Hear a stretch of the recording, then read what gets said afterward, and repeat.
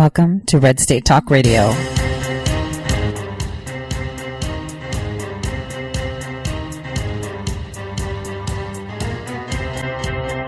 You're listening to Tori Says for the next hour. I'll be your host, Tori.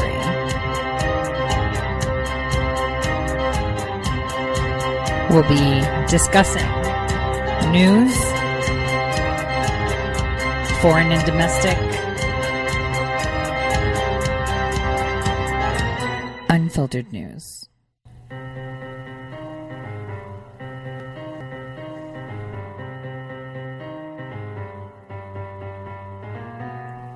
Real news.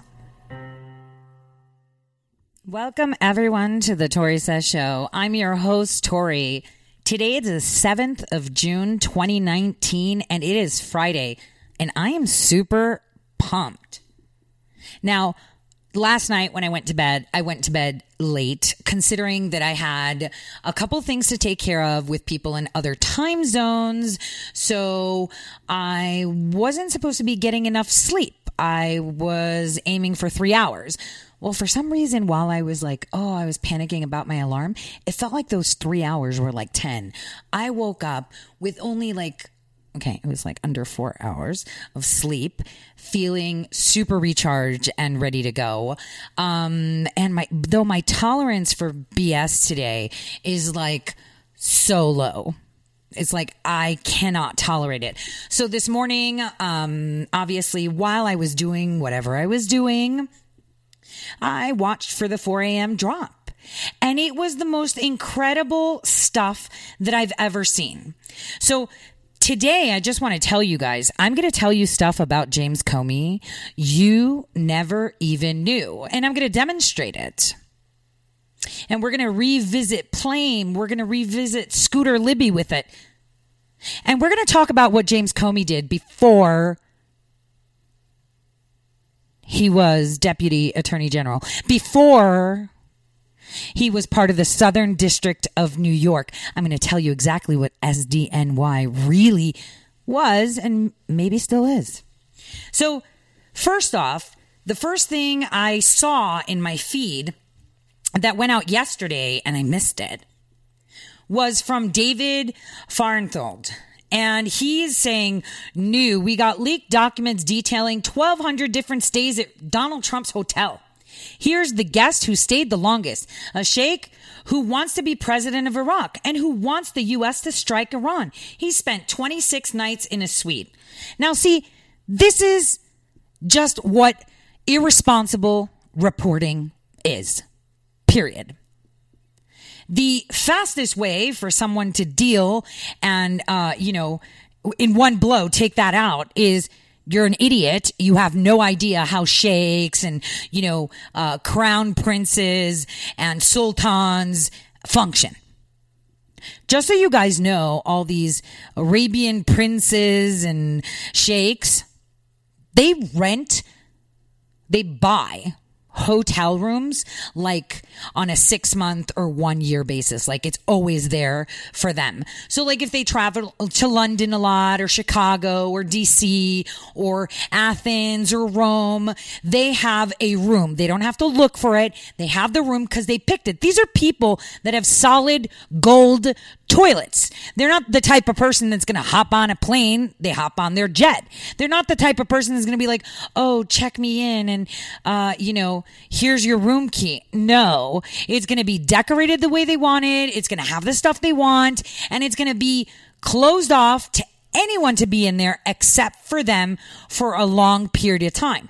Now, they stayed at Trump hotels? Yeah, they would. Because if I owned a solid gold toilet, I would only be staying at Trump hotels because they're damn awesome. So this is how you can parse fake news. But here's where the problem came in today. We had early in the morning Adam Schiff retweeting that article and that statement saying, no person holding any office of profit or trust shall, without the consent of Congress, accept any present, emolument, seriously, of any kind from a king, prince, blah, blah, blah. Constitution does not apply to payments at Trump hotels, feckless GOP. What? Now, the fact that he's saying things like this is where I got mad. And I'm like, dude, what? First of all, just so you know, parentheses right here. What we're going to talk about James Comey, I'm going to tell you how him and Schiff were classmates. We'll talk about that later on. Let's go with the current events. So, my concern is, okay, so he's saying because he's a businessman with hotels that are so exclusive and so luxury and so rich that kings, princes, anyone with solid gold toilets and whatnot want to stay there. That's with the emolument clauses. Sorry. I shouldn't chew gum and talk. So that's the thing. This is where what they're doing. They're grasping for straws. Because the thing is, what he doesn't realize is that every single one of us out there right now is probing them. FOIA requests are flying. Open record acts requests, state level, are flying. They're done. I mean, Schiff is going to have to explain how every single Democrat is a multimillionaire. I mean, how does Pelosi end up as a public servant, right? Being the largest individual shareholder, like she can give banks that have institutional interests in Visa a run for their money. She's got over $111 million worth of stock of Visa. And yet they're yapping because his hotels are preferred by those that have the money and the taste. It's like I'm super done. Then I stumble upon this thread from Twitter Safety pointing out all these things like you can't do this, you can't do that, don't election meddle, don't do this. And I'm thinking, but you're the one election meddling. Do the rules apply to you? You can't, threaten violence or say, kill this person. Then why is Bette Midler still there? The other day she just tweeted out, oh, maybe someone can give Donald Trump the shiv. Oh, I meant shove. Why is she still on Twitter? This is insane. And they only put it down there so that way they can say, well, we kind of told you. And you're like, well, that's kind of obfuscated and doesn't really apply. Does it apply to the left? Does it apply to your guys? I don't think so. So my tolerance level for that is no. Now, so as I was going through the news during my little breaks in the morning, doing what I was doing with other time zones, I was watching videos, news, and my husband says I look like the kid from Ender's Game when I'm in my home studio / office. I have one screen and it's got 50 open screens in it. So I'm watching all these videos and I notice something, that I've been noticing and I've been saying it and I've called out to have a healthcare check on Pelosi before. But it was extremely startling because it reminded me of some research that I had done. So my expertise is mitochondria. Okay. And mitochondria, like I've said before on my show, are batteries of your cell. They're independent of our, phenotypical DNA. And, it's separate because in our bodies, we have two DNAs, mitochondrial and then your traditional, as you know it, DNA. Well, so my most of my research and how I came to discover what I discovered was based on mitochondria. I went to the Mitochondrial Institute in Ohio. I attended different research labs that were doing things. So there was a whole year that I took where I worked with the spinal cord injury clinics and the brain clinics. Now, why? Because the only reason people, they wanted to determine why we have garbage when there's injury, meaning, just so you guys understand. So let's go to the brain so I don't get involved with the spine. So the 6 months that I did on the brain, here's the deal. Say you have a stroke, right? I want you to imagine it like a water hose. So in that water hose, this rock goes in there and it blocks it, right? And suddenly there's no water flowing through that end part of the hose. Now, in that end part of the hose, there are still mitochondria, and they are dependent on the oxygen because they need that to produce energy so that the cells that make up that blood vessel, which is the hose, and whatever else can, exist and work and function. So obviously, people know that, if you get blocked, like even if you cut your blood circulation, it turns black, necrosis, it's done. Well, in stroke victims, it blocks sometimes just temporarily. And that block isn't actually the cause of problems, in stroke patients. It's actually when the blood starts to flow again.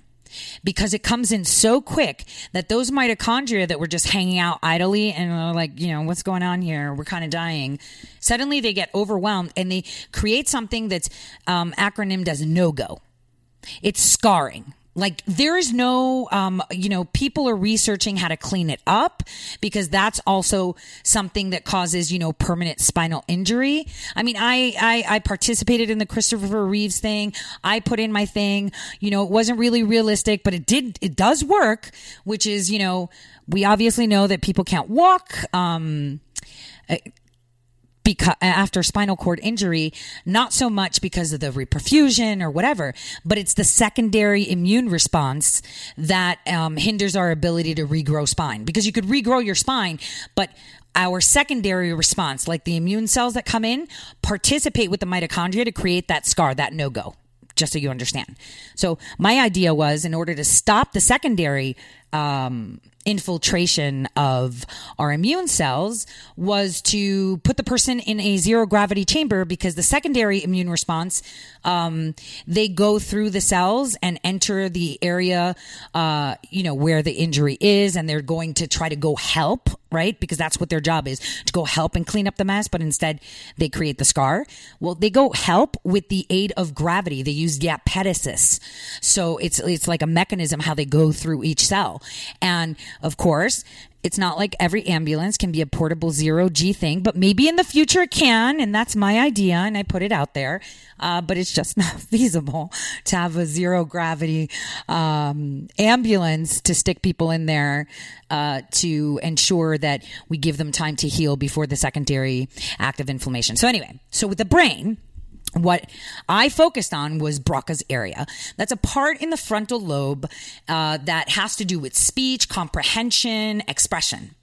Now, what I've noticed over time with Nancy Pelosi, and I could have put it down, sometimes it could have been just like a physical attribute that, like her dentures were not good or she was replacing them or something. But I noticed something very, very alarming. And I was like, oh my gosh, how did I not see it? She has expressive aphasia. So, the way she talks is in a manner that indicates that she has damage in that area of the brain. Now, that can happen for many things, okay? It can happen from stroke. It can happen from, traumatic brain injury. It can happen from an immune response. It can happen due to Alzheimer's. There's tons of reasons why we can have this. But one thing is for sure, that we can see that she has non-fluent speech, and it comes in waves, okay? Because there's some times that she has these lucid moments where she's talking and she can put out two phrases and then she kind of just, it's choppy after that. So, she has difficulty sometimes articulating. She has, indeed, like you see that it's non-fluent. You can see it. It's brusque. It's tumulted. It's a hot mess. So, and sometimes it's telegraphic in nature. And for me, seeing that, I was like, all right, is somebody doing something? Because if I'm seeing it from my office, from my home, what about the people in the House? What about the people in the Senate? Can they not see that this woman has a problem? Now, look, I don't like Pelosi's policy. She's dirty as they come. Her containers in January got her in a lot of trouble. She's in a lot of trouble, a lot of legal trouble. And the more we're probing, the more we're finding that she's going to be in even more trouble. Remember, in the past, she was in trouble, and the STOP Act was created because of the trouble Pelosi was with this whole Visa at the time IPO debacle. Okay? So the concern that I have is that no one's has said something. So I took the initiative. I'm not a neurologist, but I was like, listen, man, I did a lot of research. I know molecular biology inside out. I know signaling pathways, you name it. I know it. This is like my niche. And I'm telling you that since I've worked there, studying my aspect, I worked really 6 whole months with this team where they were focusing on, the different levels of aphasia. And I was focusing on the more, how it's happening, the mechanisms. So I know this inside out. And the symptoms are, she has either one or all of them, depending on how she is, which means that she's probably attending some form of speech therapy if, she suffers from this. It could just be really bad dentures. I don't know, which I highly doubt, because I'll play a clip for you that was the straw that broke the camel's back. Is that right? Okay. So this was when she was down by the border. I want you to listen to what she's saying. And this has not been edited. This is completely, whatever. And the person who tweeted it out is Cajun_chick_25. Now she was like, what is the butterfly sanctuary? That's a whole other story. That's by the border. And they're trying to not allow us to build a wall through a whole span, claiming that it's a sanctuary for butterflies. It's another thing like the Dakota Access Pipeline protest. And it's the same people. Like the people that protested for the Dakota Access Pipeline up in North Dakota, they're down there advocating for this whole section, and I don't know why, that people can't drill, they can't go underground, they're not supposed to be because it's a butterfly sanctuary, which is super creepy and makes you even, more curious as to what's going on there, in that stretch of land that you don't want us touching it. But Pelosi's the concern. I want you guys to take a listen to this. I love coming here in this week that we observe the birth of our presidents, in particular George, our founding father, and our founding mother, George Washington and Martha Washington. We followed his lead on protecting the butterfly sanctuary, the knowledge that he has of the region, being a border member of Congress. And what that meant was we would have hundreds of millions of dollars. And we had the opportunity to meet with David Higgerson, the director of field for the CPD detection. That Constitution begins with the beautiful preamble to the Constitution, and the very first words at the end of following the preamble are Article 1, the legislative branch. But that's what will happen on Monday. Mr. Castro's resolution will go to the Rules Committee. Again, I thank my friend here, my colleague, Mr. Cuellar, and now it's more there's so much more immigration needs here. That helps the Border Patrol because this isn't what their job was before. Okay, I feel really bad watching this. I'm going to just retweet it on my Twitter. If you guys are on Twitter, it's Tori, Tore_says. I feel really bad for her. But the thing that I noticed when I wrote this letter, I had this in mind, is that I think that she may be suffering from seizures because she has bouts of lucidity and some not. And that's consistent with people that have issues with seizures. Now, I'm not trying to oust her. I'm not trying to violate her privacy. I'm in no way her physician or anything like that. These are just observations I'm making. And for me, besides the fact that I do not like her, for me, it's a big concern. And it should be a big concern for everyone because she is third in line to the presidency. Something happens to our president and then to our vice president, she's president. That's number one. So that's a matter of national security. And then the other thing is the integrity of the House. Now, one can say that the staffers can be running things for her and writing things because I curiously enough, because watching the other people that were examining patients, through the physiology and executing these tests of aphasia to them, there's writing portions too. So she may have issues in writing out words or them coming out wrong or comprehending some words written in some face because her responses are not so much to hinder what she says.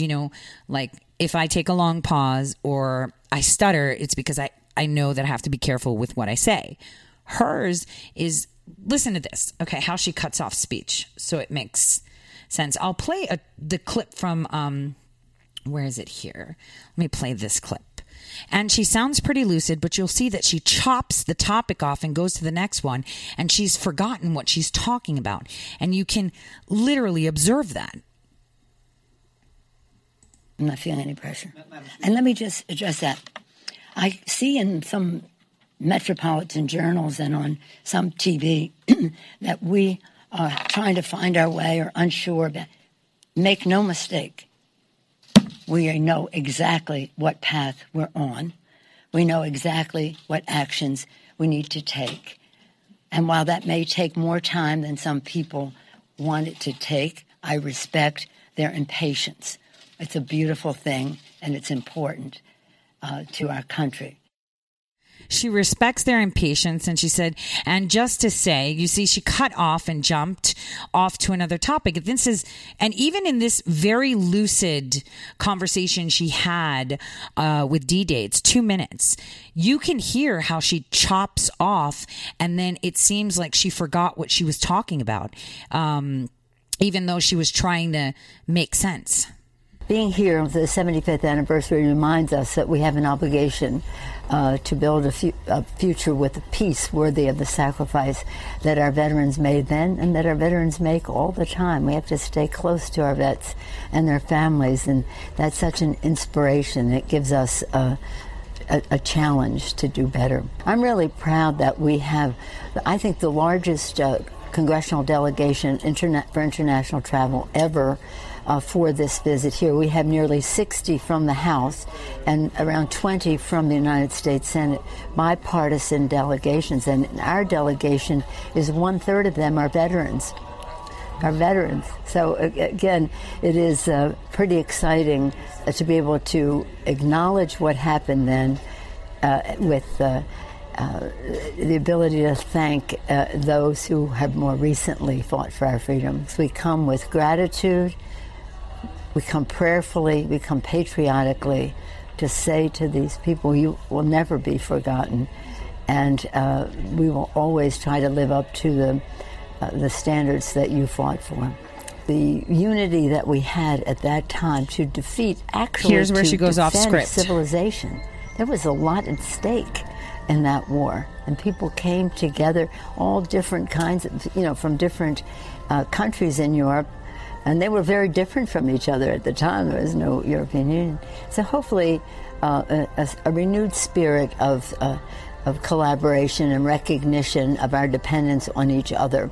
My favorite quote, we always talk about John F. Kennedy in his speech to citizens of America, ask not what your country can do for you, but what you can do for your country. The very next line in that speech, which I saw in person as a student, the very next line in this says, to the citizens of the world, ask not what America can do for you, but what we can do working together for the freedom of mankind. Okay, so that's her scripted and looking at the same directions. Here's where she's not scripting, she's not reading much, and she's really not making sense. This is the most recent one, which indicates that she has bouts of lucidity and that she's able to read and reiterate, but she's unable to find her own thought and speak. Listen to this. We went there next. Landed at Normandy, you climbed the walls, the hills, and all the rest, and you didn't get a chance to go home. That was 5 years ago when we went there. Our purpose is to be thanking the veterans, not to attend an event, but to thank the veterans. So, and they were just so fabulous and so courageous. So this was 5 years ago. So if they were 18, 19 at the time, they were around 20, they're around 89, 90 at the time. Madam Speaker. Yes, ma'am. Looking ahead to next week and votes that are anticipated for contempt, have you made decisions about any penalty mechanisms that you would like to see? And then more broadly, are you feeling But you get impeached, and it's an indictment. Bye-bye, Birdie. Okay, guys, did you see that? I mean, I'm seriously concerned about the integrity of our House now. And I wrote this letter to my congressman, and I sent it to the House Minority Leader. I also sent it to a bunch of other senators and congressmen. And this is concerning. So if you guys agree with it, I've pinned it to my Twitter account at Tori_says. I've shared it on Facebook as well. Because this is concerning.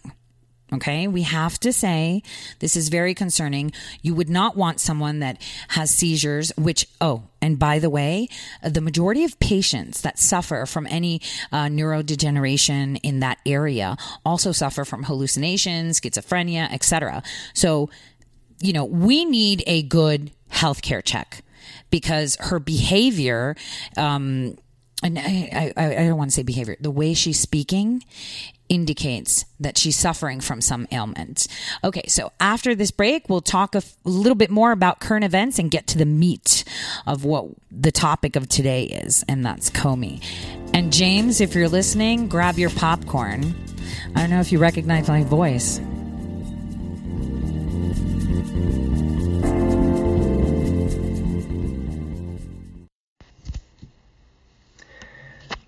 Hello, my fellow patriots. My name is Michael Flynn Jr., and I am the proud son of General Flynn. Your support of the last 2 years has been incredible and will never be forgotten. If you'd like to continue supporting General Flynn, you can donate to our Legal Defense Fund. Any donation is welcome. To donate, go to www.mikeflynndefensefund.org. Thank you, and God bless America. How did you become addicted? A friend? Were you at a party and someone said, "Hey, try this"? Then you got the cold sweats and started shaking. And the more you did it, the more it didn't work. So you switched to the needle. Now you're a train wreck. Drinking, drugging, broke. Your family hates you. And you hate you. Get out of your hell on earth now. Call the Detox and Treatment Helpline today for immediate help. In many cases, your insurance may cover the costs. We can't guarantee it, but we can guarantee we have what you need to change your life for the better. Pick up your cell phone and call right now. 855-700-2978. 855-700-2978. 855-700-2978. That's 855-700-2978. Guaranteed life insurance with no medical exam. Sounds great, right?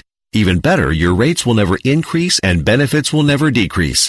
If you're a U.S. citizen between 50 and 80, you can get life insurance guaranteed. It's not guaranteed in every state, and you may not qualify for every policy, but when you call, you'll speak with a licensed insurance company. They'll give you all the details about guaranteed life insurance. So call now, 1-800-707-1219, 1-800-707-1219. Hey, this is Leonora Cravota from Red State Talk Radio for MyPillow. I used to have trouble sleeping. MyPillow changed all that. I now fall asleep within moments of my head touching my pillow. That's how comfortable MyPillow is with its patented interlocking fill. MyPillow stays cool and does not go flat. Plus, it's machine washable and dryable. MyPillow has a 10-year warranty and a 60-day comfort guarantee. MyPillow is also the official pillow of the National Sleep Foundation, and it's made right here in the USA. MyPillow is now offering Red State Talk Radio listeners a 4-pack special with 2 premium standard or queen pillows and 2 go anywhere pillows. That's 4 pillows for the price of 1. To take advantage of this special offer, call 1-800-961-9194 and ask for promo code RedState. That's 1-800-961-9194, promo code RedState. Put sleepless nights behind you with MyPillow, the most comfortable pillow you will ever own. For the best night's sleep in the whole wide world, visit MyPillow.com.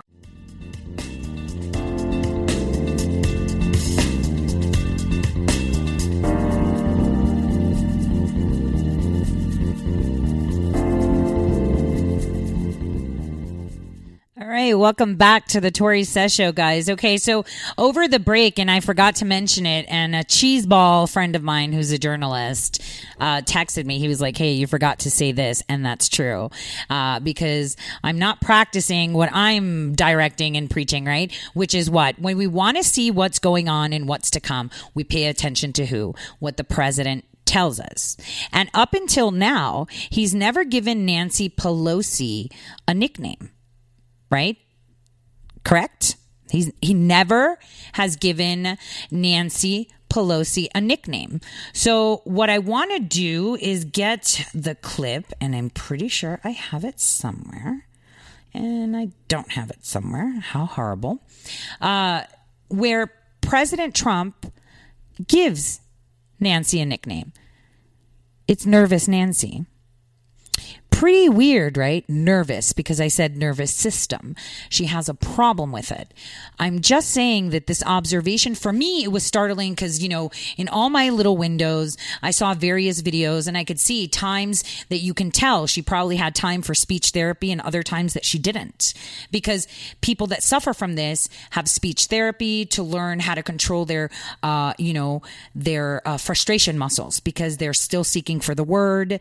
And while they're seeking for the word. So, for example, you know, I have a little bit of ADD, right? But say, for example, you're trying to talk about a cup of water.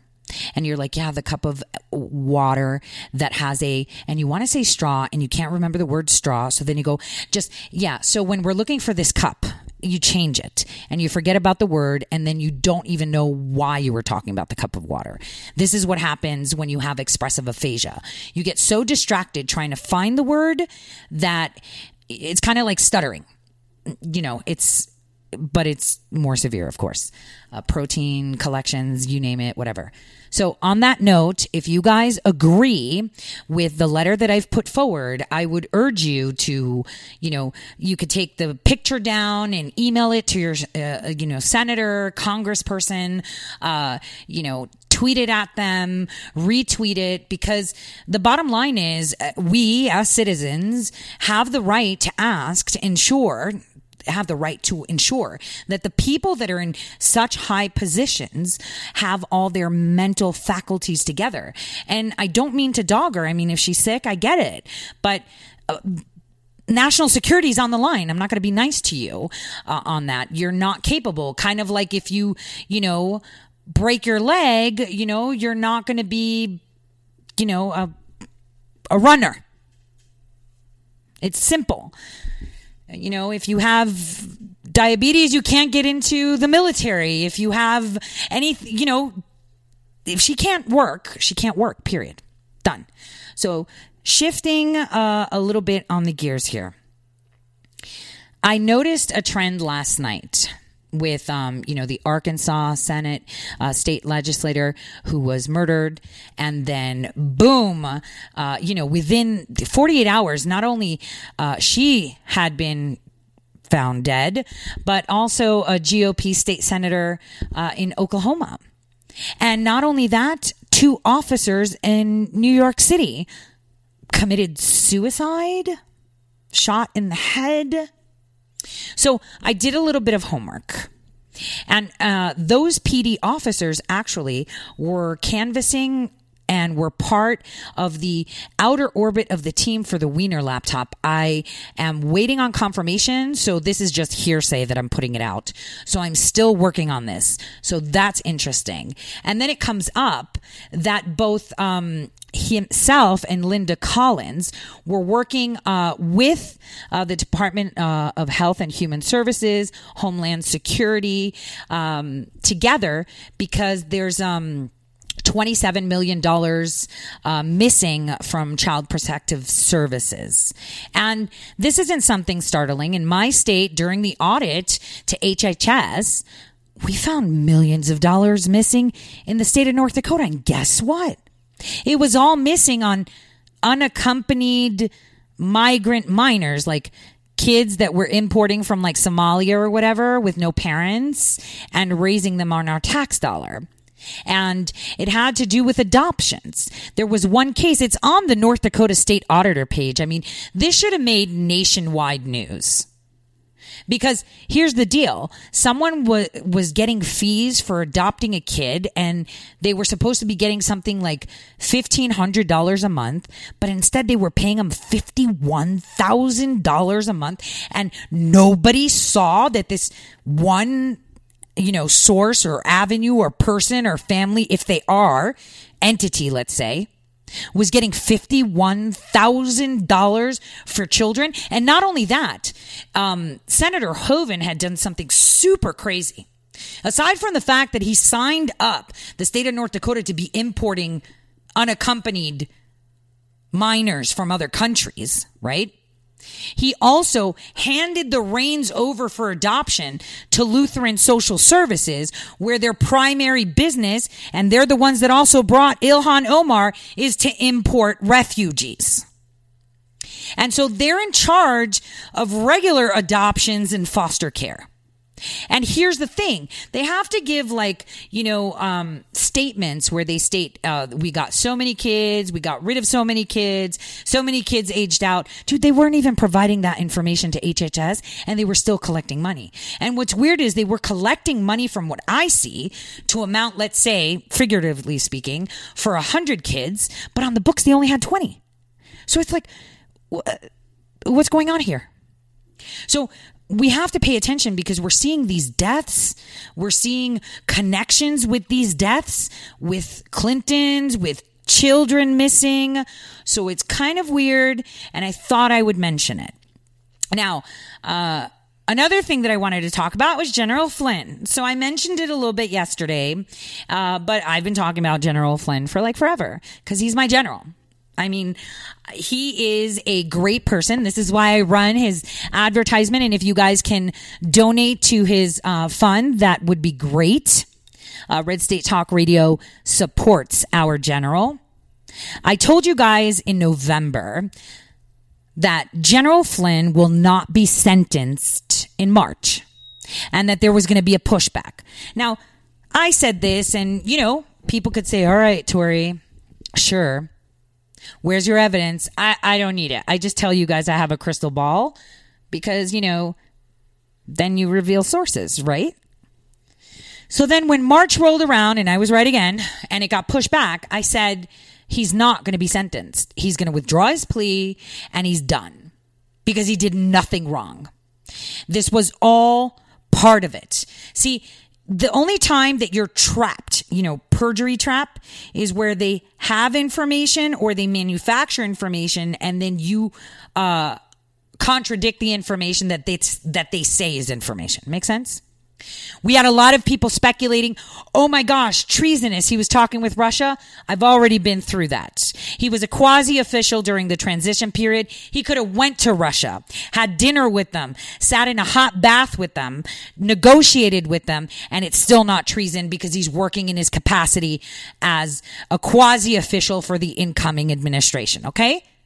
And everybody knows that, and that was just BS. It was fluff, kind of like the thing that I saw with Schiff this morning, saying, oh my God, look, sheikhs are staying at Trump hotels. Yeah, because they're that awesome. It has nothing to do with corruption or, taking bribes. So this is what they do. They take words out of context. They try to dress up a pig, put on some lipstick, even throw on a wig, and idiots will see it for whatever they pose it as, but it's still a pig. It's a nothing burger. So General Flynn is fine. And this is why there's no need for us to discuss things like, oh, the FISA warrants are coming out and what's going to be in there. If you want to see what's in there, I published an article in 2018 with Big League Politics. You can go to bigleaguepolitics.com/author/Tori. And it's literally titled, what we're going to find in the FISA declassification. I'm already telling you it. So you could just go see it. So there's no big deal there. The only thing is that what those FISA declass are going to do is substantiate a case to be put against Barack Hussein Obama. Because he is the one that ordered all this stuff to happen, okay? He is the one that got it done. But the thing is, today, and I hope James is listening, you're going to see that this isn't the first time something like this has happened. I mean, they're very smart. They are very smart, and they have people everywhere. I think I've said it before, that it's not so much being made, that you're, of clandestine nature. It's more so your methods, right? It's kind of like, back in the day in 2002 when Plame was made, that she was, a clandestine agent for the CIA, the world flipped out. Oh my gosh, you unmasked her. So who cares? She's just not going to work in that capacity again. Just stick her on a desk job. That's what happens. When you're exposed, it's like, oh, well, I guess I got to find another career. Maybe I'll work as a FSO, which is a foreign service officer, or, I'll, re-educate myself and go back to school and do something completely different to what I've been doing. Like, I don't know, maybe go to med school or law school or cosmetology school, or just sit at home and raise children or get a lot of dogs. You just can't be clandestine anymore because your face is out there and your name is out there, period. It's not that big of a deal. It is a big of a deal in the sense that a lot of money was invested to conceal your identity and, missions that you've done. And she was a specialist in energy of Africa and the Middle East. Now, how do I start this topic? This is so juicy, you guys. Okay. So I tweeted out a picture, and James, if you're listening, you have to remember that coffee shop. That is the Starbucks from 60 Wall. I think I should start there. 60 Wall Street. Huge building. That building was purchased by Deutsche Bank in the early 2000s. And Deutsche Bank moved in there and filled up all the offices. At the time, the former CEO of Deutsche Bank was working in institutional investing. He is a very, very smart guy. I actually I know him. So Jane is a good guy. He really liked me. We kind of worked together. I learned things from him. He was into institutional investing. So in 2001, I had come to the United States again because I was working overseas to get my SEC licensing. So that's like... because it was needed for some job thing that I was doing. And that's kind of like what stockbrokers get. So I got my Series 7, my Series 63, and my Series 24. So I kind of trained with them. And then later on, he actually went to London as CEO of Deutsche Bank. Well, Comey used to hang out in that area too. See, Comey, after college, nobody really knows what Comey did. It's kind of a blank page. And I mentioned this a few weeks ago about Adam Schiff too. Kind of a blank page. Kind of like how I mentioned before anyone else knew that Attorney General Barr rolled out of school and rolled into the CIA, and then suddenly he's like sitting with Noriega having drinks. And the right-hand man for Bush 41, when Bush 41 was vice president, but we all know he was running that presidency, right? He was a 3-term president. Anyway, so Comey got training. Comey and Schiff actually crossed paths in class, too.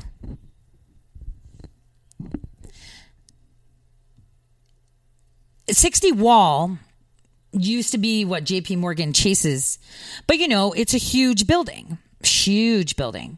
Lots of people are there.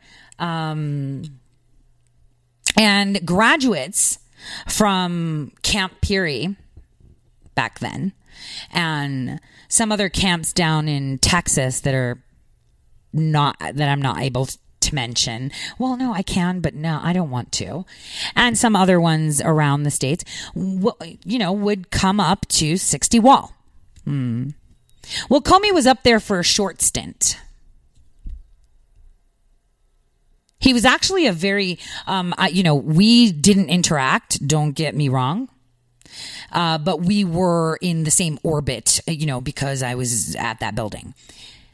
It was at the time that Christmas of 2001, and I was finishing up and, flying out, that he was put in his holding capacity. So I want to tell you guys how they create these super spies. Like I said, it could be a Toys R Us manager. Super spies are created by, first of all, training them, right? And in their niche, and then training them for like a real life job. So if they went to law school, they're obviously going to act like lawyers. So they usually put them in like state's attorney positions, and depending on which coast they want them on, they're usually going to be in holding patterns out in LA, San Francisco, or in holding bays like Southern District of New York and Eastern District of New York. Those are the usual common ones. And those ones feed Senate, Congress, and federal agencies. And I'll explain what that means by walking you through Comey's career. So as Comey got his training, he was in that vicinity to get ready to become an attorney at the start of the year with the Southern District of New York. So he suddenly became an attorney at the Southern District of New York. What happened in January? Well, it was Christmas time / January, okay? That something happened. Specifically, it broke on the news in January, but it had happened a little bit before that. What happened was news broke that Plame, who was clandestine agent, that she was unmasked as a clandestine agent. It was almost simultaneous that this Plame affair happened as Comey entered into that holding pattern, and I'll tell you why. So in order to go to a federal position or to go to Senate or Congress or state Senate or whatever, right? You go into these holding bays. Sometimes there are state legislation too, where you sit in as well. So what happens is you go into these holding bays so that way you have a history and, recommendations and stuff like that. Okay. So Comey walks in and works as a United States attorney for the Southern District of New York. Simultaneously, at the same time that this Plame thing happened. And this is why this Plame thing, this unmasking her, was a fix. Why was it a fix? They wanted Bush. They wanted to take control of Bush. And I'll explain. So just so you know, Comey isn't your regular FBI agent lawyer that he pushes you off to be. Come on, guys. He's like Strzok. Strzok was a double player. He wasn't FBI. He was CIA. This is why I said, out of all the intelligence agency, the most corrupt one was the CIA because the creation of the CIA was a huge problem. And this is why the NRO was created to remedy. The NRO that Eisenhower created was a remedy to the horrid creation of the CIA, because the CIA actually plants people in other federal agencies and you don't know that they're clandestine agents. So, like Barr, now he says that he works with intelligence. He's been in 50 years, and this is why he's qualified to take the reins of declassifying, et cetera, more relaxed. But how would you feel to know that your FBI director or your deputy attorney general was a clandestine agent? That's a problem for you, right? So Comey sits in that holding bay to be visible in January of 2002. And at the same time, this whole Plame affair started. And everyone's like, oh my gosh, she was unmasked. Oh my God, this happened. Oh my gosh, so we're starting. So here's how it went down. So they say that in February, even though in January there was chatter, that Joseph Wilson, who was an FSO, like he was like a former U.S. ambassador, he was asked by Bush to travel to Niger to check out intelligence information that Niger was selling yellow cake uranium to Iraq in the late 1990s for nuclear weapons. Remember the weapons of mass destruction that they kept saying why we invaded Iraq? All right, here's where we go. So that's what happened in 2002. He asked to go. Now, in 2003, in the State of the Union address, Bush had said that the British government gave them intelligence that Saddam Hussein found significant quantities of uranium from Africa. And we all know who has all the uranium around there. It's Iran, right? Okay, so it's not Africa, it's Iran. Are you paying attention? So, the thing is, Bush makes this statement that the British intelligence has provided us this. Tony Blair has gotten the brunt of this mass destruction thing. I mean, historically. But, Bush doesn't say, oh, our intelligence agencies say different. Because we weren't supposed to go into Iraq. Because at that time, the plan was set how to maneuver it. So the CIA was very unhappy with Bush. Very, very unhappy. How dare you? But they already had Comey in place. Okay? So he was already working at SDNY, making himself visible. So that summer where Comey's been in SDNY for like a full year and some months, Wilson, the former U.S. ambassador who asked to check out if, that intelligence about Niger having, uranium was solid, wrote a New York Times opinion piece. Don't all these corrupt clowns write opinion pieces?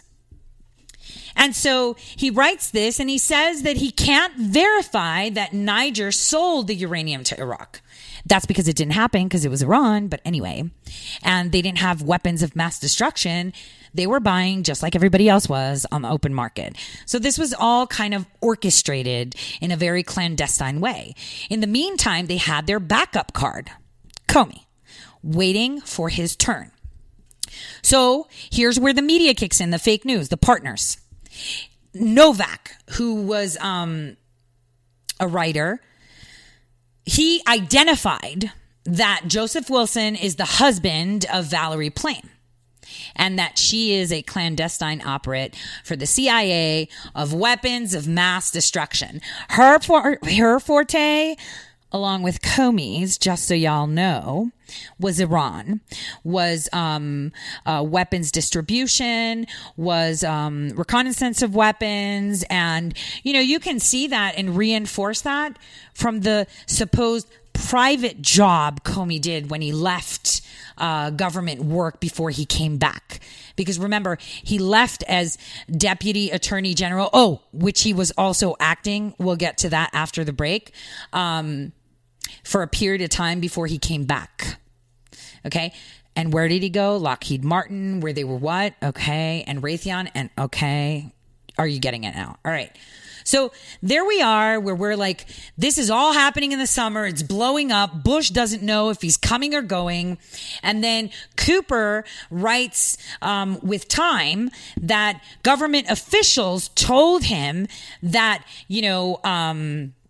Wilson, this former U.S. ambassador, is the CIA that's monitoring the weapons of mass destruction. So then another article comes out saying it on the July 21st issue. Now, I want to tell you guys something. Throughout all this investigation, it was determined that the unmasking actually happened in 2002, had nothing to do with the article. The article was planted. And this is why you have to think to yourself. Bush already commuted the sentence of Scooter Libby. Why did President Trump pardon him too? I'm pointing this out because it's very important. And James, if you're listening, I know it really sucks because you're in a lot of trouble because you should have known from the moment that President Trump pardoned Scooter Libby that you were in deep, deep trouble. Now, after the break, we'll continue so I can unravel and show you how Comey slotted himself in this administration as well. I'll see you all in a few.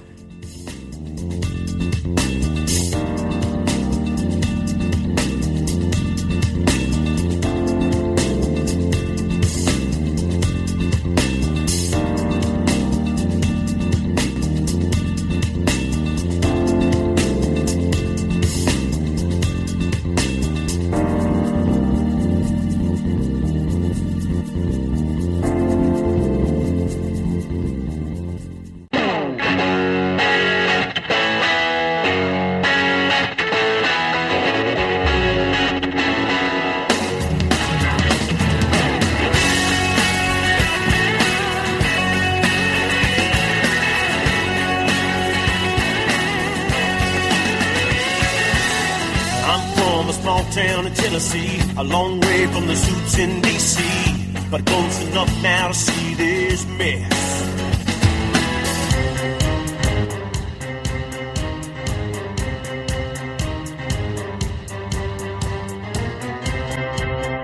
You're listening to Tori Says. For the next hour, I'll be your host, Tori.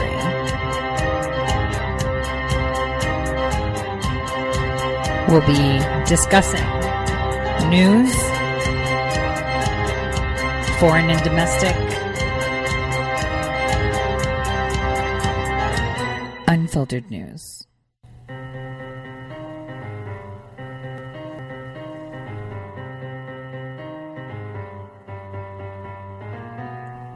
Real news. Welcome back, everyone, to the Tori Says Show. This is the last hour of the show, and I just want to recap. Like I told you, and Schiff included, right, because they were classmates when they were out at Camp Peary. Comey was a clandestine agent of the CIA.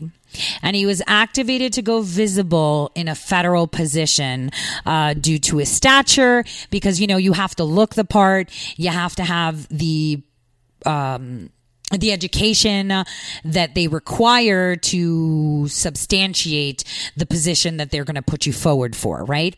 And then they put you into a position to train you so that it looks like you know what you're doing. I mean, how many lawyers do you know go to the Southern District of New York, work there for about a year and a half, and then get promoted to Deputy Attorney General, and then, you know, a couple months into that, a couple days into that job, they become acting Attorney General of the United States. You got to be dumb if you think everybody can do that.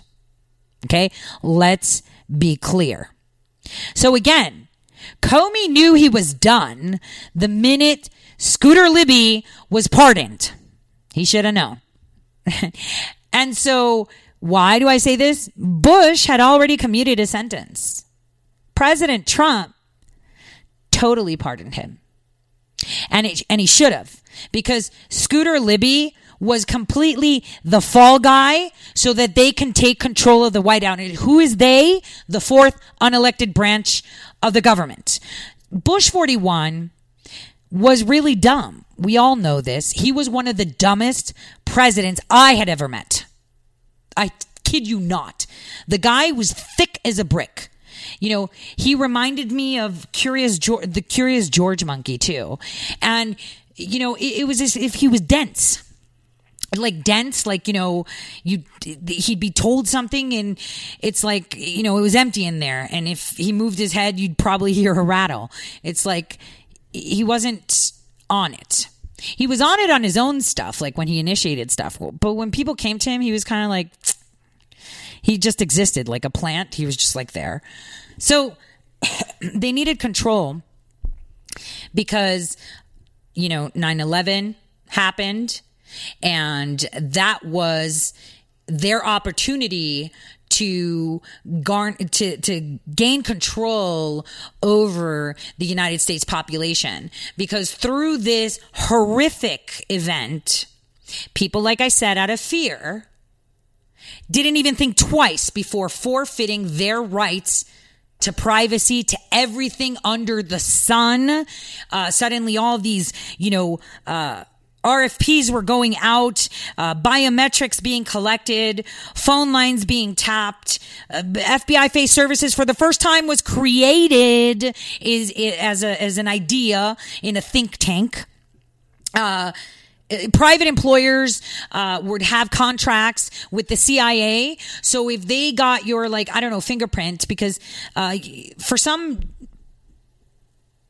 places that I've been and I worked, going into the building, like Canary Wharf, I worked in that building for a bit, like for a project, right? So to enter the elevator place, you'd use your handprint or your thumbprint or a card. So for that example, they can take that biometric information, put it with your name, and then they would give it to the federal government. Well, specifically FBI/CIA, because the lines between the CIA and FBI are very blurred. Very blurred. And it's evident there. But you don't see all the clandestines you have in Congress, in the Senate, at the Department of Energy, the Department of Treasury, the Secretary of State. One name is Mark Stroh. Stroh. I say it again. This is why Pompeo sometimes feel like he has to wear galoshes to walk around in the State Department from all the leaks. He has to be more careful, right? I know he is. He's way smarter than all of us. Okay.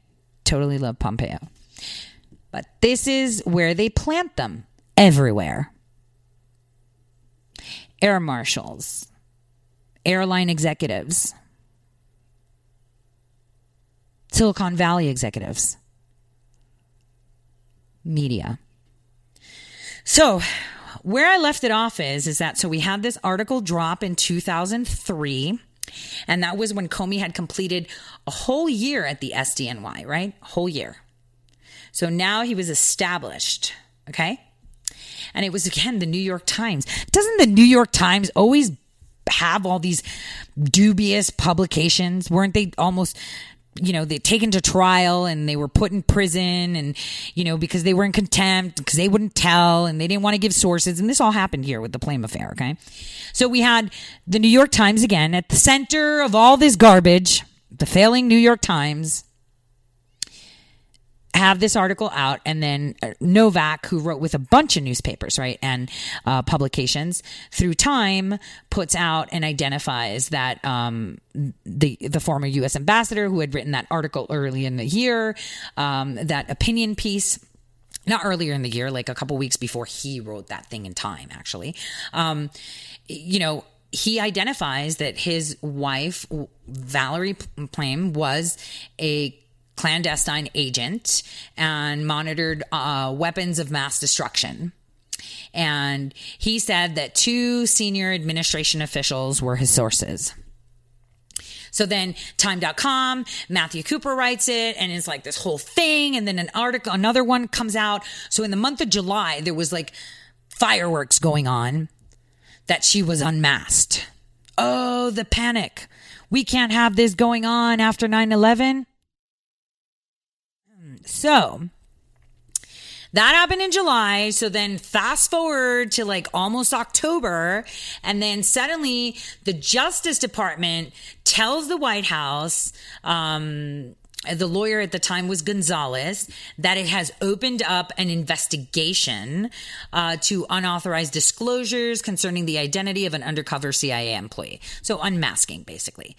And saying that we're looking into the White House leaking this information. Are you getting it? This is how they penetrate. Okay. They penetrate by saying, well, the media says this, the media did that, so we're going to go poke about here. So that's what they did. And so even Bush, when this was announced, and it was horrible for him. I mean, imagine he was up for re-election, right? 9/11 had happened under his watch. This is like 2003 entering into 2004. And he's like, look, if anyone in my administration did it, dude, they're fired. This is horrible. So anyway, to fast forward, you guys, suddenly Comey enters the picture. Okay? Comey suddenly becomes Deputy Attorney General. He becomes Deputy Attorney General like a week, right? A week. Okay, so he becomes Deputy Attorney General on... So this is where it gets creepy, right? And this is where they mess up. So he becomes Attorney General right before Ashcroft becomes sick. Okay?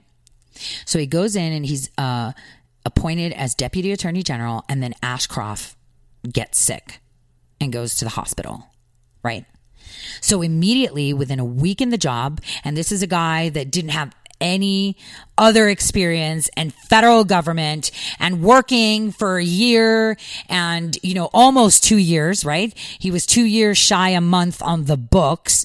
Working for the Southern District of New York does not qualify someone to be acting Attorney General of the United States. Now, does it? I mean, look at the stink they kicked up from Matthew Whitaker, who's been U.S. Attorney for so many years, was working as Chief of Staff for the Attorney General, that had experience in this, and they kicked up a stink. They were even asking the Supreme Court to intervene. They were like insane.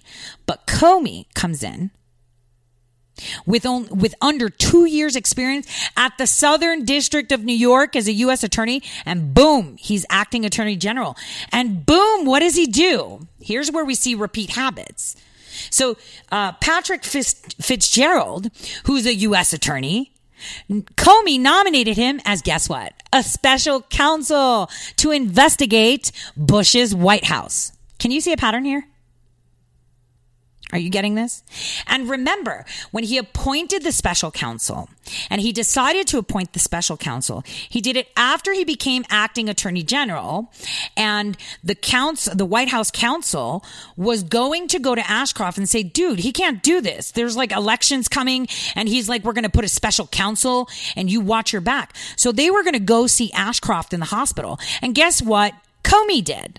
As acting Attorney General, saying, I am putting a special counsel. You could say whatever you want. You could hold your breath till you're blue. I'm doing it. And they were like, no, we're going to go see Ashcroft. And so at that point, Comey calls Mueller, who was planning this whole special counsel with him, and says, dude, we got to run and go to the hospital and like totally sort this out and tell Ashcroft that he better side with us or else, and blah, zitty, blah, zitty, blah. Because we need to know whether a crime was committed in the naming of Miss Plame. Well, how is it a crime? Is it a crime because she was unmasked? It can't be really a crime if it was a slip of the tongue, right? Can't be really a crime. Her methods weren't exposed. It was just her name. I mean, if you expose the methods, and I am now exposing the methods of how they penetrate our government, this fourth unelected branch. So here we have Dirty Harry cop Mueller, who has experience on framing people. Remember what he did in Boston. Right? Remember that he, at the time in 2003, was being reprimanded for using ex parte subpoenas and national security letters like they were, invitations to birthday parties. And he was totally abusing his power. Because why were they using these national security letters and ex parte subpoenas? Because they needed to whittle out the people they needed to take over the executive branch and have full control. And this was the plan. So Comey and him run to Ashcroft together, and they're like, yo, and he got his way. And so the special counsel was appointed by Comey, and that is exactly how it went in. And then the grand jury is summoning, the Time Magazine people, all the journalists, and then, they find them in contempt of court. Like the New York Times reporter, Judith Miller, I remember she was trying to fight the subpoena and everything, and they went to jail. They were held in contempt and went into jail until someone, Miller went to jail because she wouldn't tell anyone who her source was. And the source was never Scooter Libby. It was always clandestine Comey. The guy that walked into the New York Times office, clandestine Comey. And they pinned it on Scooter Libby because he was easier to deal with. Because they needed Bush to be controlled. And this is why he was reelected. This is how it works. This is how it works. Now that you understand how things work, you may maintain your presidency. You don't listen to British intelligence. You do what we tell you.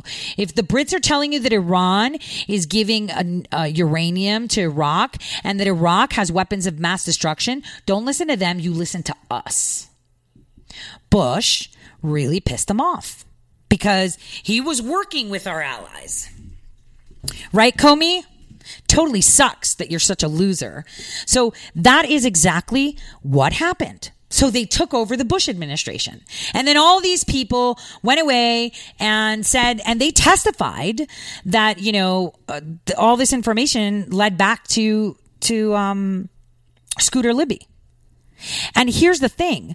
The actual person, what was it? I'm trying to remember. It was in 2004, wasn't it? I think it was in 2004 when all this stuff... No, 2005. So the presidential aide, Karl Rove, testified that he learned the identity of her being in the CIA from journalists, right? And then he had a discussion, without using Plaim's name with Cooper, right? So the aide was, kind of going back and forth. Now, Karl Rove agreed to testify again, but they couldn't guarantee him, oh, yeah, you're not going to be indicted. So he was like, well, should I go? Should I not? Blah, blah, blah, blah, blah. And then Miller, when she was released, after she completes her grand jury testimony and she said that the conversation was with Scooter Libby, she wrote an article in the New York Times saying she doesn't recall who told her Plaim's name, even though she testified that it was Scooter Libby, which is super weird. Compliance much, right? Are you getting it? So then the AP, just in general, the mainstream media was all over this, and they were having a total field day because they found out that Karl Rove, that aide, also said, even though he had originally said he found out from the journalists, and he then said, oh, Scooter Libby did it. So that was totally wild news. Everything went crazy. And then the special counsel met with the grand jury, and for 2 years, he tidied up the investigation. And then Rove found out that even though he leaked the name of Plaim to the journalists, he wasn't going to be indicted. He's the one that did the leak, but he's not going to be indicted. Instead, Scooter Libby, right, who supposedly gave this information because he was Cheney's top aide, right? He was found guilty about his role into the leak of her name. And the thing is, it's he never gave it to any reporters. He said... He said in his testimony, well, I think I learned of it from an NBC correspondent, or the New York Times. He didn't remember. So apparently in conversation, these other... The New York Times reporter is saying that Libby told her, and Libby's like, no, I didn't. And it's her word against his word. And you know how special prosecutors are. They're like... Yeah. But the thing that killed him was Karl Rove. Because the thing is, he probably mentioned it, at the White House being a presidential aide, that she was a CIA agent. I mean, they all had clearance, and they all know that you don't talk to reporters. So Karl Rove actually told reporters, and he admitted to it. He didn't get in trouble, but Scooter Libby did. So it was pretty insane, right? And this is how corruption ensues. They had then taken control of the White House, and it was done. And Comey's job was done in 2005, and he left. He left. He was done. His assignment was completed. Now he had to go and build the foundations for the next time he would be needed. Okay. And that's how they recycle and move, because now he's been deputy attorney general. He was also acting attorney general. And then he leaves and goes and plays with weapons of mass destruction, with energy markets, hangs out in the Middle East more, works with people like Brennan, who was then in the private sector too. And they're all in Luxembourg. They're all doing business, and it's Lockheed Martin and all these federal contracts, and everything's just going great. And suddenly, Mueller is FBI director, and Obama's like, yo, your 10 years are up. Well, I'm going to tell them that I don't like that law, and I'm going to keep you on until I find your replacement. And, that's the way it's going to be. So Obama, with total disregard to the laws of our country that says only 10 years for each FBI director, tells them, no, you're going to confirm him to be for an extra couple of years for the sake of continuity. The reason is because everything wasn't in place yet. Comey was still busy doing what he needed to do. I mean, Brennan had already come back at the time, right? But he was still busy fixing loose ends. He had other assignments to do, put things in place, because we had to make sure our Five Eyes allies are totally on board. So then in 2013, after having done over 12 years as FBI director, what does Mueller do? He passes the torch on to his buddy Comey, who was the acting attorney general when they took over the executive branch back in the day together. This is how the deep state operates. Okay. And this is how they penetrate every facet. And this tells you why they were so cocky about it, and so didn't care about protocol, and so able to obfuscate and obstruct justice. They obstructed justice by not taking down notes. They obstructed justice by not executing the rule of law. And they obstructed justice by ensuring that information, inflammatory information, was pushed to their extensive circles. Because what people need to find out, I need to rephrase that. What you need to understand is that the people in mainstream media, just like I demonstrated to you how Comey was trained and then put in place, Schiff was also trained and then put in place. He worked as a U.S. attorney, and he had this huge case on Russia, and he took a second stab at it. It was as if it was a freebie, kind of like a puzzle, and you already know how to put the puzzle together really quick because you've done it before.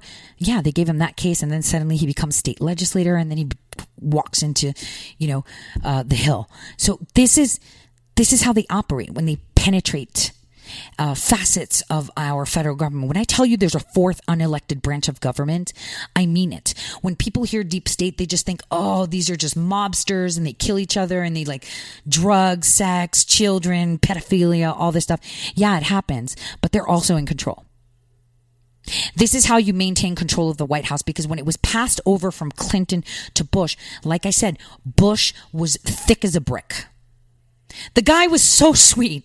I mean, you can't, like, anytime I'd see him, you could see that when people were talking to him, he was just like giving you that blank stare of, that your dog would give you, like, yeah, I guess you're saying something. And I'm just like, yeah, okay. That's the look he had. And they needed to take it back, because he was reliant on cooperation, and we had not brought our Five Eyes allies into play yet. That hadn't happened. That was the plan with 9/11. 9/11 happened, and then suddenly everyone forfeits their right to privacy, and the idea of the Five Eyes is born. And how to do that? You need to get the White House on board. We can't have the White House sitting there and relying on other people's intelligence. We need to have control of that too. You listen to us. How dare you listen to them? We'll show you who's in control. This is the way it works. So this is exactly who these people are.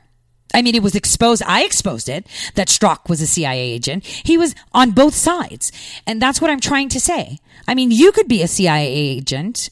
You can be a covert asset, working at Burger King. You could be a covert asset working at a police department, fire department, school. They train you and slot you to where you need to be. So let's pretend that they have you trained as a teacher. The reason you're there is probably to monitor, not for the CIA, I'm talking other contracting, more good agencies. If you're a covert agent for a good agency, that has a lot of contractors, they might train you to be a teacher because they want you to monitor an area that has a high frequency of child trafficking or pedophilia. And you being a teacher can keep your eyes out, kind of thing. You get it? So they slot them in. The CIA, on the other hand, their only purpose is not to penetrate areas like McDonald's, schools, monitor for the safety of the people, etc. It's done to penetrate and take control of the government. It's done to ensure that they have hold of the government.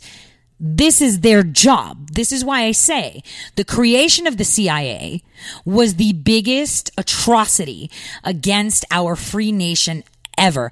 And Eisenhower tried to remedy that with the creation of the NRO. And this is why the NRO was never declassified, but because Clinton was so upset that he had no control over the NRO, he declassified the agency. The intelligence agency that has the biggest budget and that has absolutely zero employees. It's almost 99.99% of the employees are all contractors and off the books. So Clinton didn't like that. I mean, Bill Clinton was making money off of this privatization of prisons and super predators, and Hillary wanted to push her Hillary Care, right? So he declassified it. And then later on, in 2001, because of 9/11, they said anyone hired from here on out at the NRO will have to be listed. And they knew it was coming from Clinton because he had proposed it. And he just reinsured and said, hey, George, maybe you want to take a look at this now that 9/11 happened. Maybe you need to revisit what I tried. NRO, bust up. It recruited like crazy to ensure that it had the good guys on the side, because this was actions of the CIA. So after this break, we're going to talk about what we should be expecting to come out of this, because the president has been hinting us, he knows everything. He knows everything. And Comey, you're going to go down publicly, which kind of sucks, even though you should be going through a military tribunal, considering your actual MOS.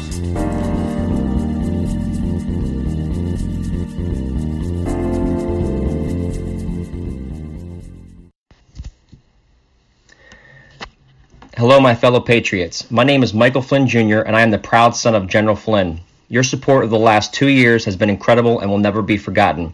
If you'd like to continue supporting General Flynn, you can donate to our Legal Defense Fund. Any donation is welcome. To donate, go to www.mikeflynndefensefund.org. Thank you, and God bless America. How did you become addicted? A friend? Were you at a party and someone said, hey, try this? Then you got the cold sweats and started shaking. And the more you did it, the more it didn't work.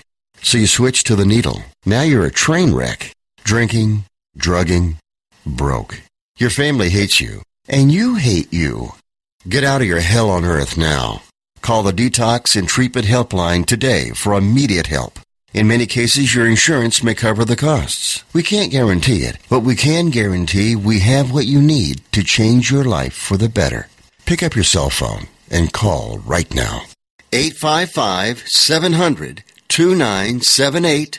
855-700-2978. 855-700-2978. That's 855-700-2978. Guaranteed life insurance with no medical exam. Sounds great, right? Even better, your rates will never increase and benefits will never decrease.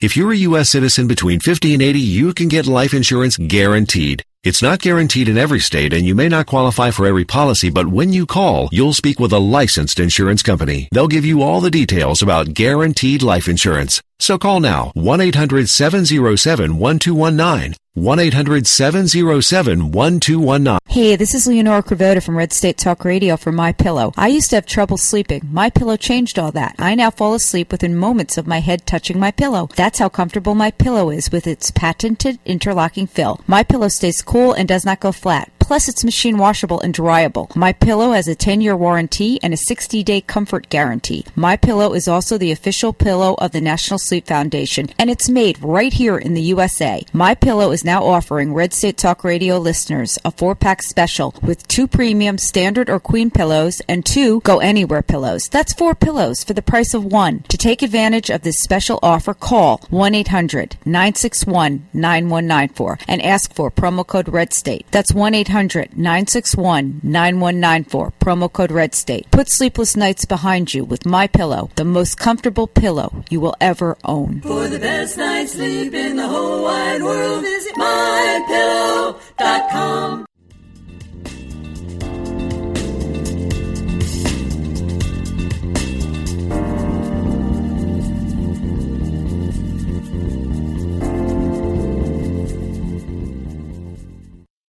Welcome back, everyone. I'm getting some texts that yesterday's show is playing, and I'm kind of just talking to dead air that's being recorded.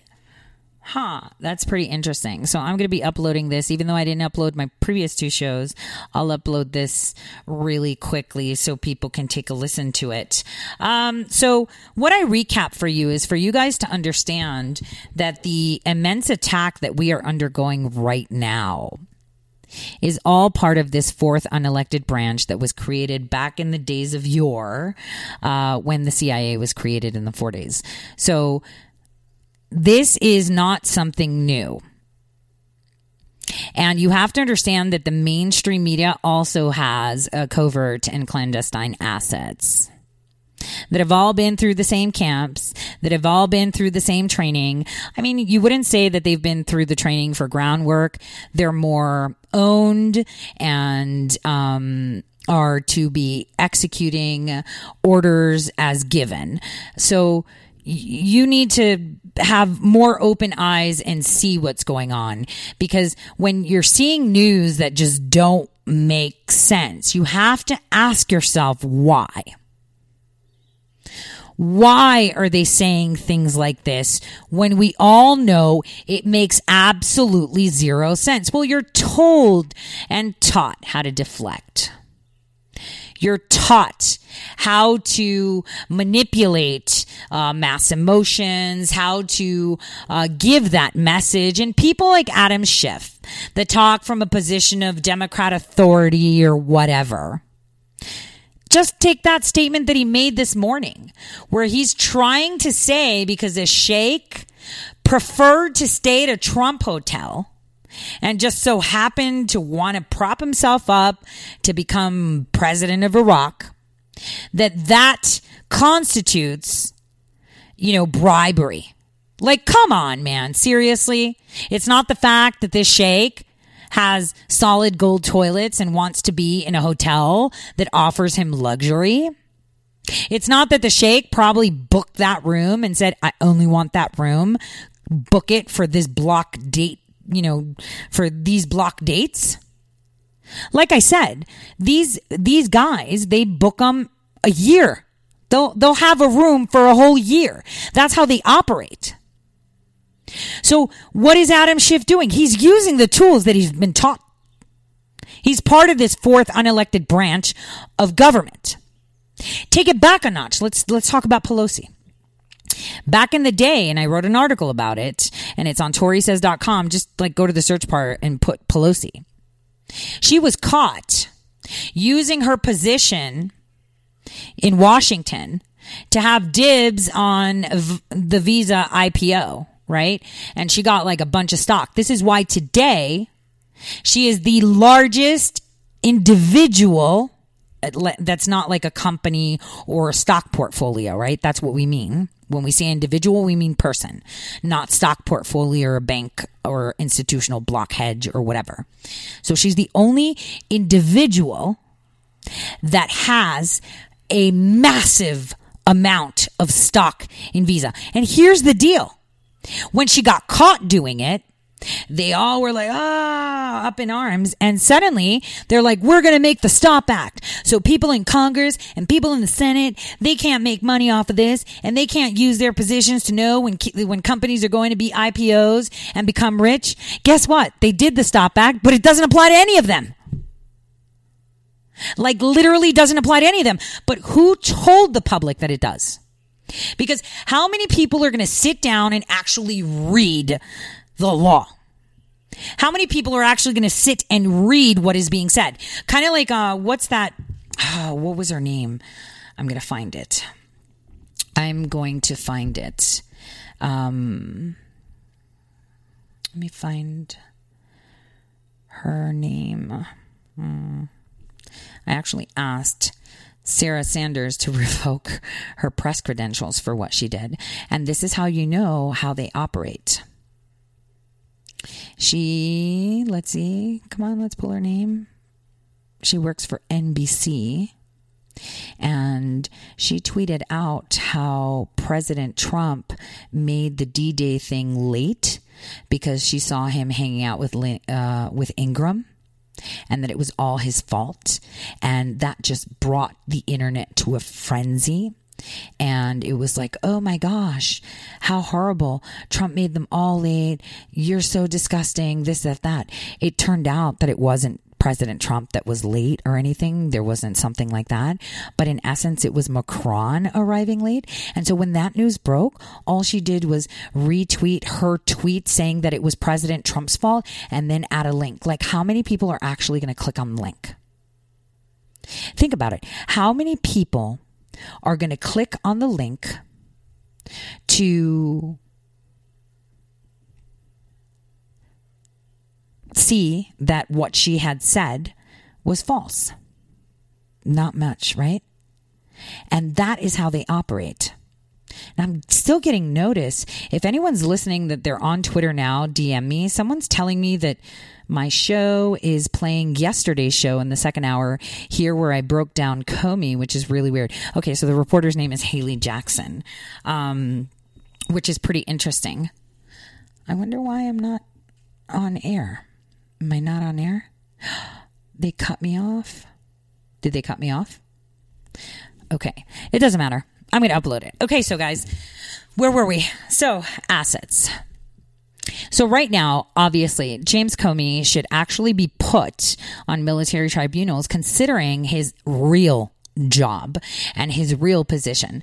But, he hasn't been unmasked. I mean, how many people are going to listen to me? I know how many listen. It's about 500,000. But regardless, I'm not, I'm not Don Lemon or Jake Tapper. I'm Tori. The bottom line is these people need to be held accountable. And, I think that the biggest thing that our president can do, honestly, and I say this with the most utmost sincerity, is just dismantle the CIA. We don't need it. Dismantle it, take apart all their employees, take a list of all their clandestine agents and terminate them. And not like terminate, like kill them, like terminate their contracts. You are no longer working for the government in any shape or form. That is what I would do. I mean, I'm not President Trump. He's way smarter than me. He's been around the block many more years than I have, and he's seen a lot more things than I have. I don't have his eyes nor his point of view. So it's important for us to kind of understand that it would be difficult for us to unmask, but I just did. I mean, it's there. It's evident. Comey is a clandestine agent He left. He was assigned to go and take over the Bush administration White House. Right after 9/11, he was slotted in for his assignment. He had to get his training, so they slotted it in to do just under 2 years as a lawyer for the Southern District of New York, and suddenly he's qualified to be acting Attorney General of the United States, working hand in hand with Mueller to take down the control from the Bush administration and take it back to the fourth branch that's unelected, the fourth unelected branch of government, so that they can begin their operations. Because post 9/11, this was their pass. This was the opportunity, and they needed to seize it, which is to document, to track, to violate privacy. And we forfeited that right in the name of fear. And to create the Five Eyes partnership. Now, there was a partnership beforehand where we would talk about intelligence, where phones and whatnot, telegrams, we found this out and that out kind of sharing. But there wasn't like a one computer system that everyone could log on to and get stuff, right? Where everything on that computer system is fair game for anyone that was part of that computer network, right? That didn't exist. That was actually why they needed control of the White House, because they needed to fix that. And the reason they intervened so aggressively in the Bush administration, targeting Scooter Libby, who didn't do anything. The actual guy that leaked it to the journalist wasn't even charged, but Scooter Libby was, who was talking about a CIA clandestine operative maybe within the White House. So the presidential aide leaks it to the press, and then the guy that was talking about it in the White House, which is supposed to be confidential anyway, had maybe said it. And now suddenly he was the one. And then the reporter from the New York Times, went to the grand jury and said it was Scooter Libby. But then she wrote an article saying, I don't remember who told me. Come on, guys. You're not dumb. They think you're dumb. But what they do think is that you can't remember to put things, one after the other, to understand how they're working. This is their method. They penetrate every facet of our government operations. All federal agencies, from law enforcement to Department of Energy, Treasury, like I said. And they have full control of everything. There is always a mole everywhere. There's a general that's a flip. And the only thing for people to be able to see,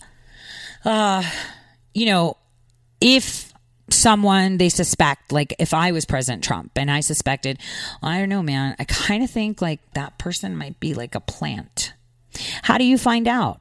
Well, you see where he has a gap right out of high school, a gap right out of college.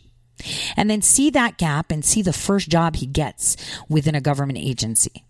And then once he gets that first job in the government agency, see how fast he gets promoted. That's the cue. It's kind of like, think of nepotism. There we go. Anyone that's a clandestine agent will have a job faster than anyone else. Think about it. How many U.S. attorneys get a job at the Southern District of New York, work there for, what? He worked there for 22 months. And then become acting Attorney General of the United States and appoint a special counsel and then get a guy prosecuted, and then they leave. And they work with Brennan and other assets in a private capacity. Brennan comes back. Comey's not done yet setting up Five Eyes in Europe. He's not done yet sourcing out the materials. He's not done yet with Lockheed Martin creating the technology. He's not done yet. So what does the president at the time, Obama, do? Extend the tenure of that FBI director before he passes the torch to his friend to continue the process. This was the continuity plan. Comey knew he could take over the White House because he did it before. But the thing is, there were a lot more people watching that were not CIA and were just a lot smarter. And he lost. And I'm really hoping that anyone out there right now that is working or in the orbit of my president, see something, say something. Say something. Because this is just going to be a repetitive situation Because this is how you ultimately enslave people. Because at first they voluntarily forfeit rights. And then you take them by force, right? Totally by force. At that point, you will have a revolution, and probably a bloody one. But the revolution they knew was going to come because it's happened before in the past. Through empires. You learn through history. This revolution, the way they were going to tame people was the test that they were doing in Flint, Michigan. Remember when I talked about Flint, Michigan? Remember? I just want, without getting too much into it, I want you guys to see how Flint, Michigan was a planned thing. And there's articles about it that just circulated a couple days ago. I also want to draw your attention to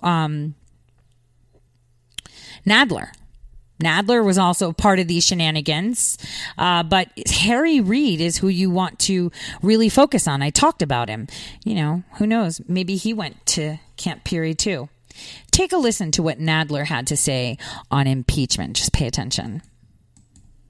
We're investigating all the things we would investigate, frankly, in an impeachment inquiry. We are starting with the Mueller report. Which shows, I think it shows ample evidence of multiple crimes of obstruction of justice and abuse of power. And we will have the testimony about that. It may very well come to a formal impeachment inquiry. We will see.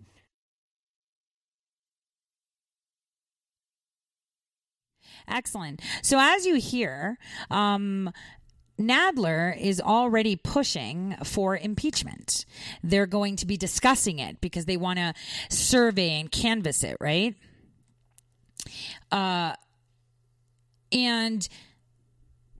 it makes you wonder, why impeachment?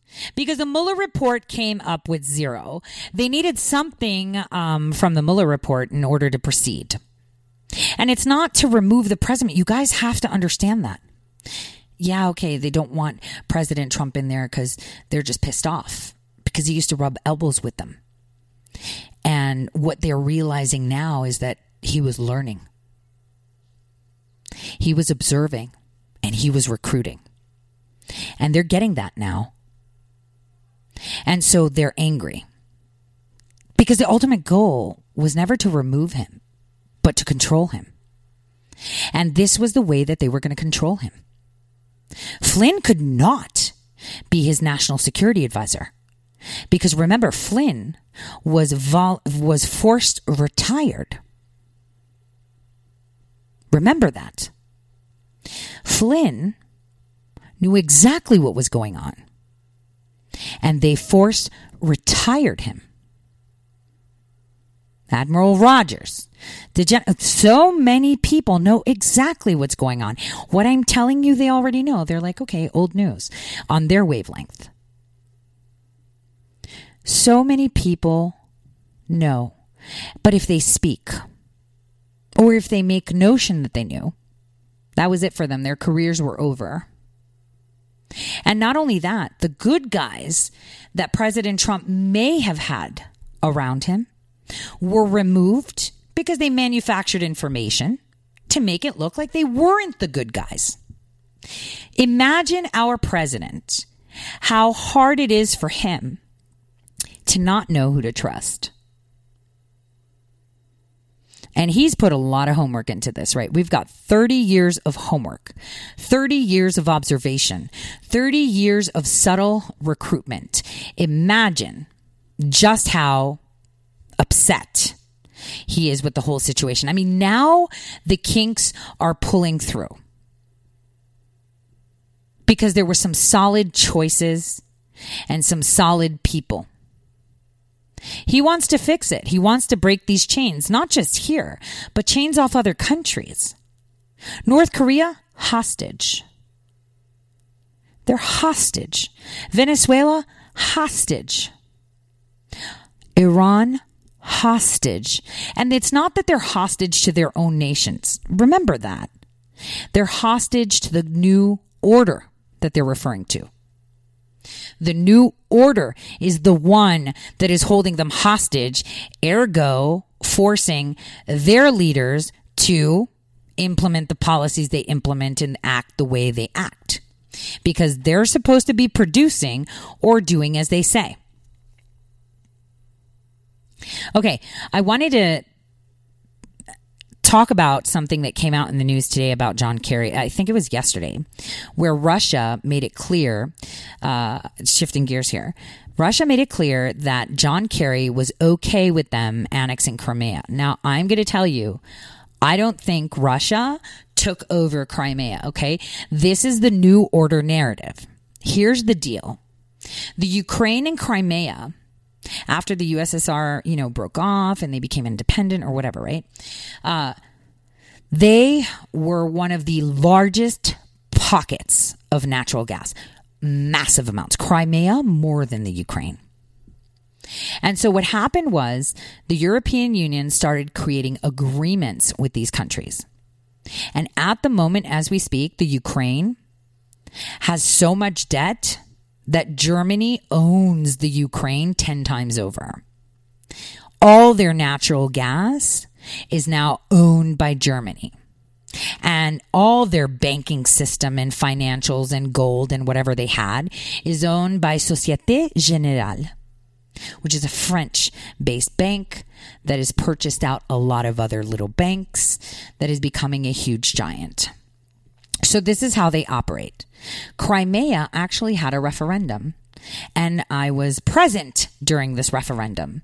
And I can tell you that referendum was at a staggering 90+% that they did not want to go with Europe, and they wanted to maintain relations with Russia and keep them like we keep Puerto Rico, kind of like that.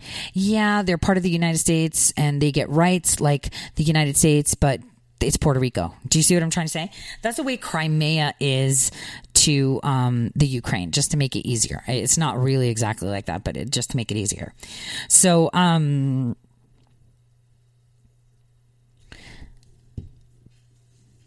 why am I telling you this? Because when this deal went down, we had clandestine agents working on it, which are inserted in different areas and places. John Kerry is very knowledgeable about that because he was also a trainee.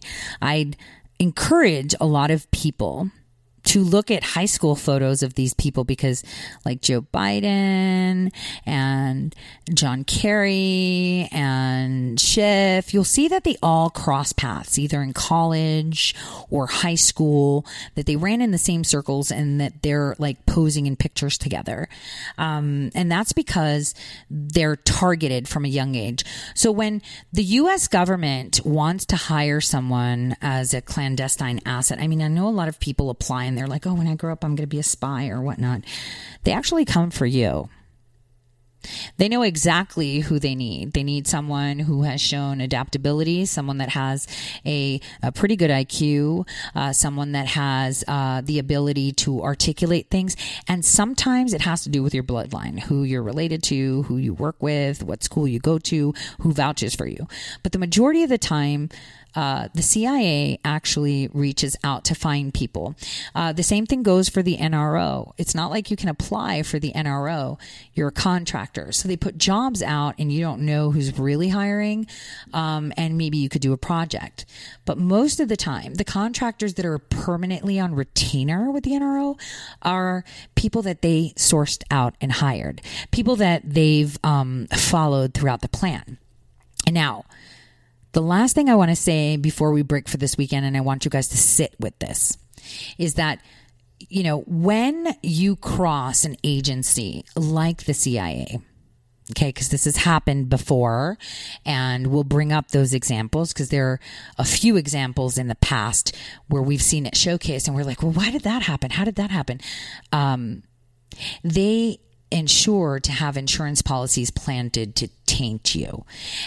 Also, if you're working for another agency and they get whiff that you're investigating them, the same thing goes for that. So what I'm trying to say is that the fourth branch of the unelected government is literally headquartered within the CIA.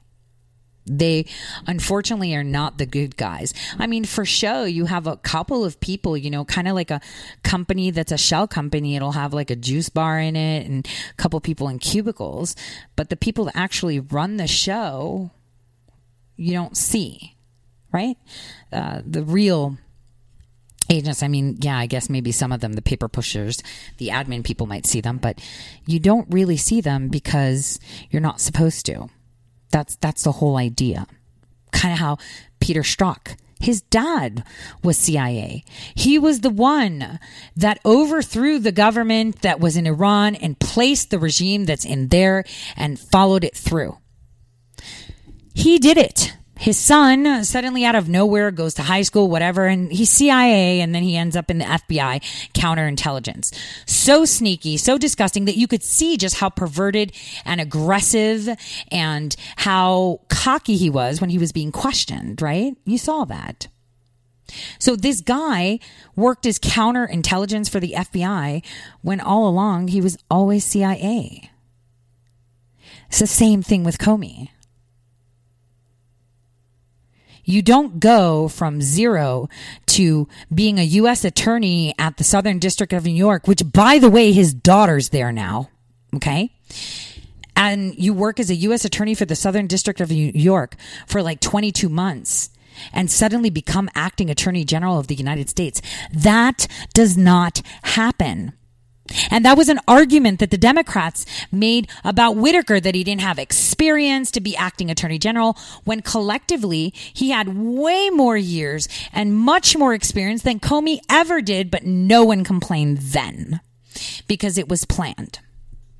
So what we need to understand is if they have a plan, we have a plan. And this is why the president can talk about things 7 months ago. This is why my crystal ball is so accurate, because plans are very easy to see once you stand on the moon and look down, right? On that note, I wish you guys a wonderful weekend. We will be back on Monday because we're going to be expecting a crazy week, especially with these stupid impeachment attempts. From all of us here at Red State, God bless and have a great evening.